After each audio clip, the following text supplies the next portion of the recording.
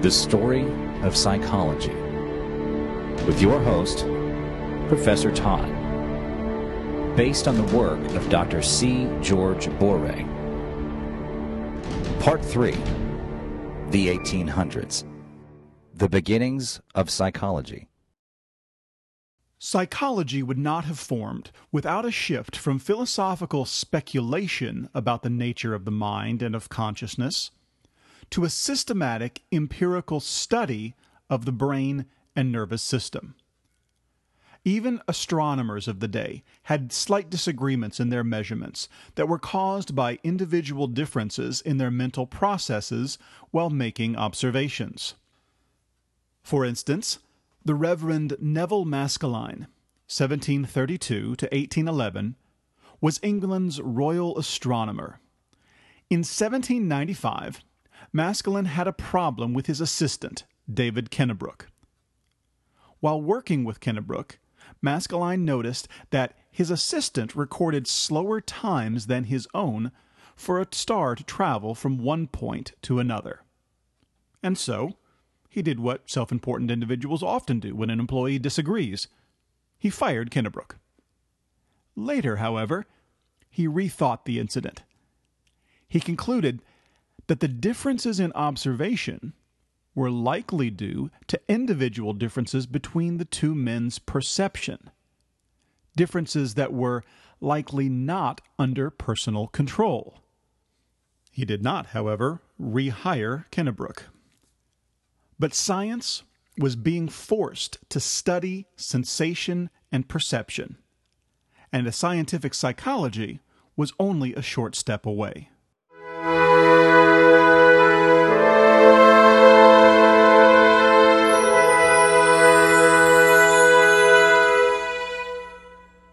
Marshall Hall, 1790 to 1857, was an English physician and physiologist, and a pioneer in reflex behavior. Because of research on the brain and nervous system, physicians recognized that nerves caused movement in the body, and that nerves all connected to the spinal cord and then to the brain. Therefore, physical and mental functioning are situated in the brain. However, the localization of a given function within a specific region of the brain is exceedingly difficult. Remembering the research on stimulating frog legs, which would twitch when their nerves were touched with an electrostatically charged scalpel, even though those legs were no longer attached to their original owner, Marshall Hall attempted to make a distinction between voluntary and involuntary movement.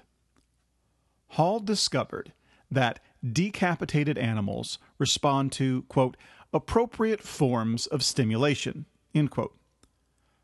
As an aside, how you would appropriately stimulate a decapitated animal is a bit beyond me, but apparently it had to do with touching specific nerves and observing a predictable response.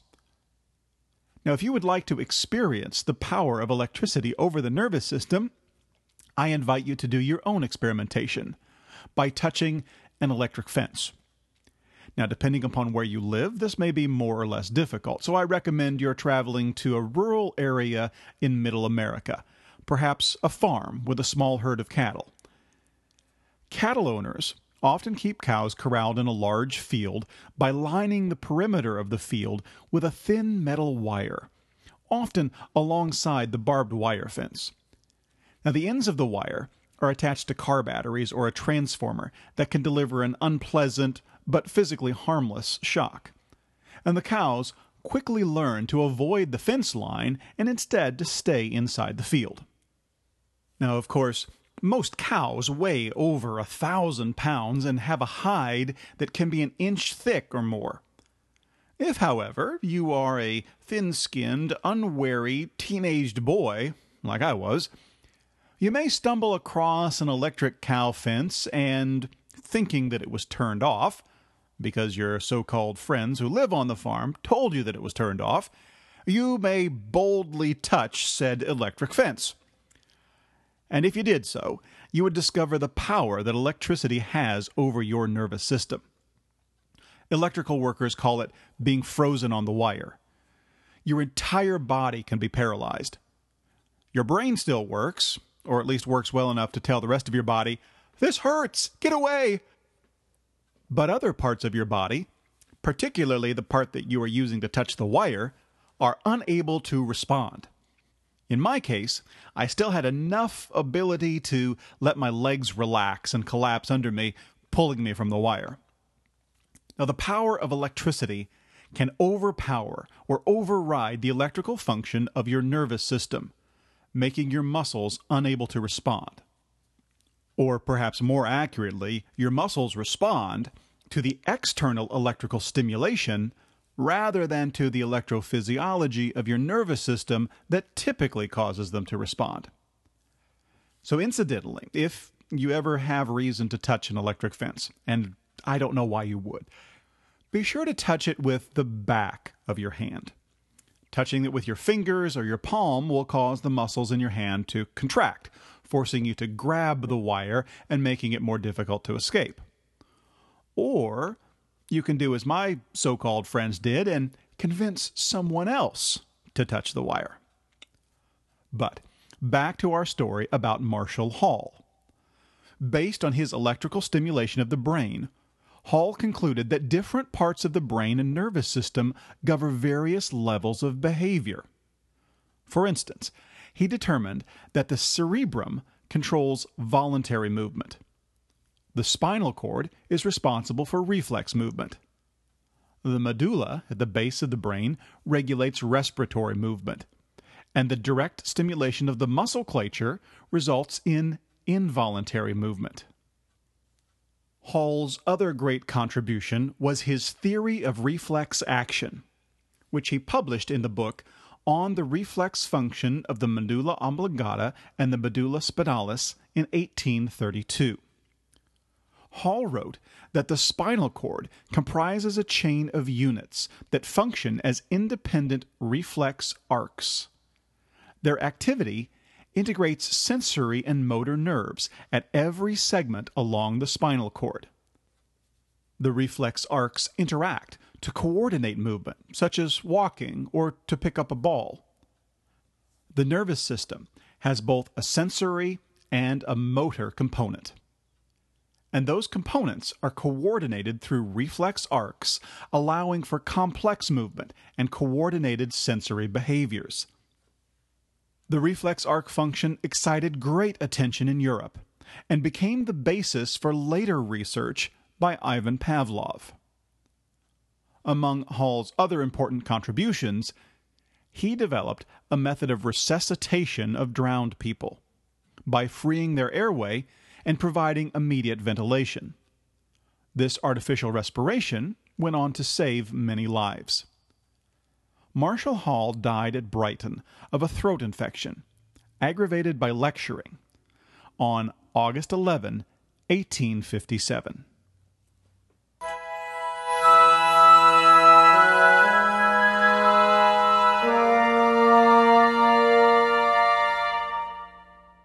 Franz Joseph Gall, 1758 to 1828, was a German neuroanatomist and physiologist who held revolutionary ideas about brain function, i.e., that different regions of the brain control different functions in the body.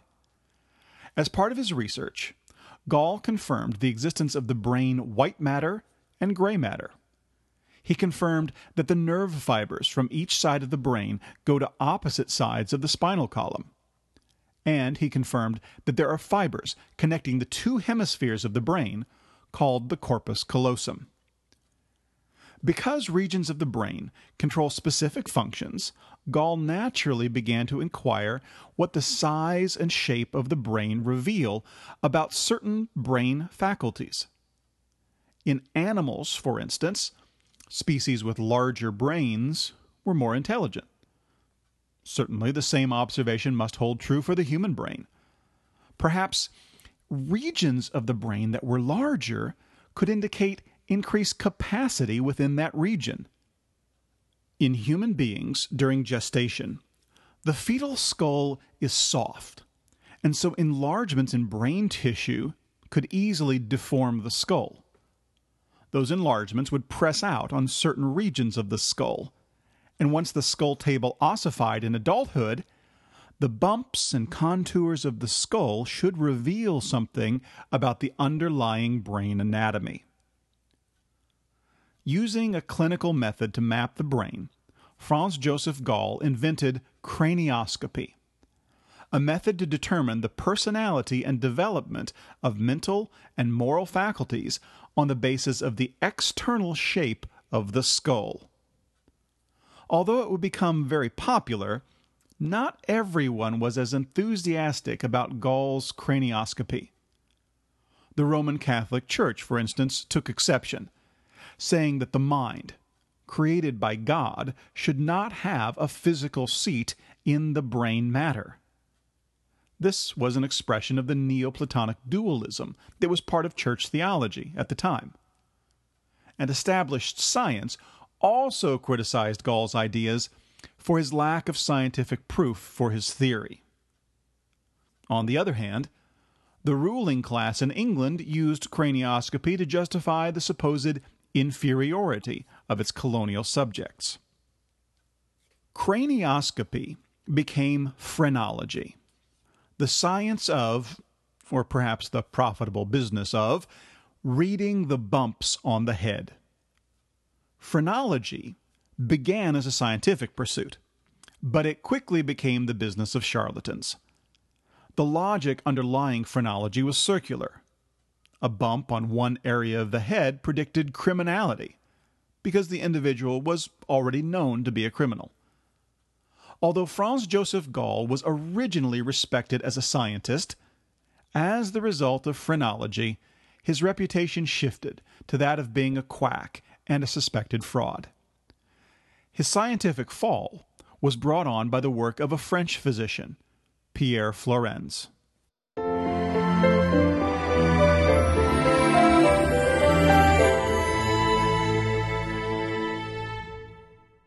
Pierre Flourens, 1794 to 1867, was a professor of natural history in Paris, and he extended the research begun by Marshall Hall, and also discredited the work of phrenology.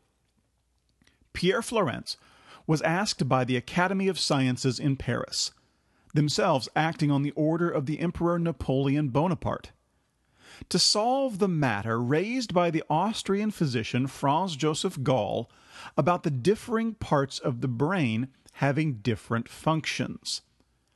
Gall's work was originally pioneering, but Gall did not use a proper scientific methodology, and his theory eventually degenerated into disrepute. Flourens' careful observations of the brain and skull revealed that, quote, the shape of the skull did not match the contours of the underlying brain tissue, end quote, and this completely undermined Gall's theory. Pierre Flourens used a technique for studying the brain that, while accepted at the time, is rather gruesome and has long since been abandoned.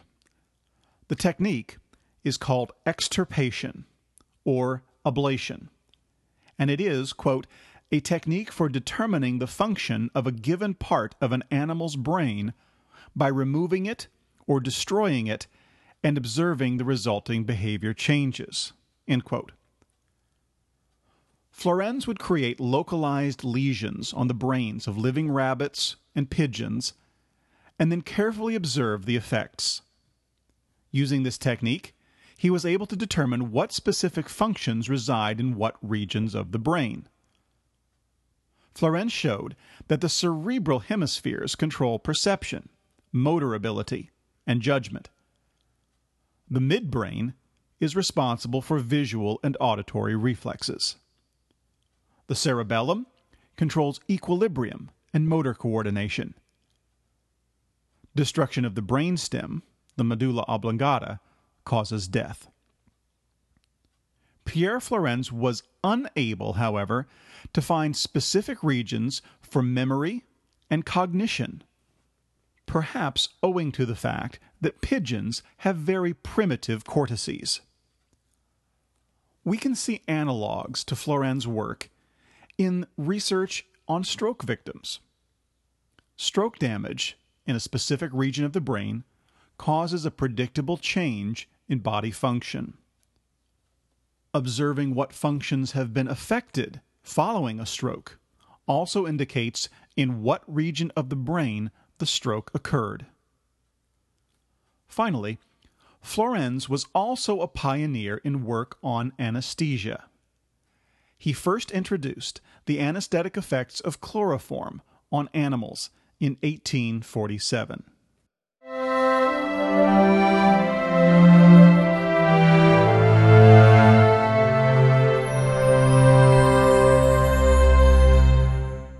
Phineas Gage, 1823 to 1860, was not a physician or a psychologist, but a railroad worker. And yet Phineas Gage made a tremendous contribution to the study of psychology. Gage was, in fact, a railroad gang foreman. On September 13, 1848, he was working with his crew to blast rock to make way for a rail line near Cavendish, Vermont. Workers would drill holes into the rock and then place charges into those holes, tamping them down with long, heavy metal rods. The resulting explosion could dislodge thousands of pounds of rock in short order. Gage was responsible for adding blasting powder and sand to the hole, placing a fuse, and then compacting the charge into the hole using a tamping iron. On this fateful September day, around 4:30 in the afternoon, something went horribly wrong, and an explosion sent that tamping rod through the frontal lobe of Phineas Gage's brain. According to contemporary accounts, quote, "The powder exploded, carrying an instrument through his head 1.25 inches in diameter and 3 feet and 7 inches in length, which he was using at the time. The iron entered on the side of his face, passing back of the left eye and out the top of his head." But Gage did not die instantly. After the explosion, he picked himself up and was assisted by his fellow workers. Although he insisted that the rod had gone through his head, no one believed it at first. But the wounds were obvious that the rod did in fact pass through. The first physician to arrive on the scene was Dr. Edward H. Williams. Dr. Williams records, quote, "I first noticed the wound upon the head before I alighted from my carriage, the pulsations of the brain being very distinct. Mr. Gage, during the time I was examining this wound, was relating the manner in which he was injured to the bystanders. I did not believe Mr. Gage's statement at the time, but thought he was deceived. Mr. Gage persisted in saying that the bar went through his head. Mr. Gage got up and vomited. The effort of vomiting pressed out about half a teacup full of the brain, which fell upon the floor." End quote. However, the extent of Phineas Gage's injuries would only become obvious later. The injury to his frontal lobe radically changed his mind. Previously known to be a gentle, polite, and pious man, after his injury, Phineas Gage became fitful, irreverent, known to engage in profanity, impatient, obstinate, and obnoxious. He was treated by Dr. John Martin Harlow, who wrote about his personality change.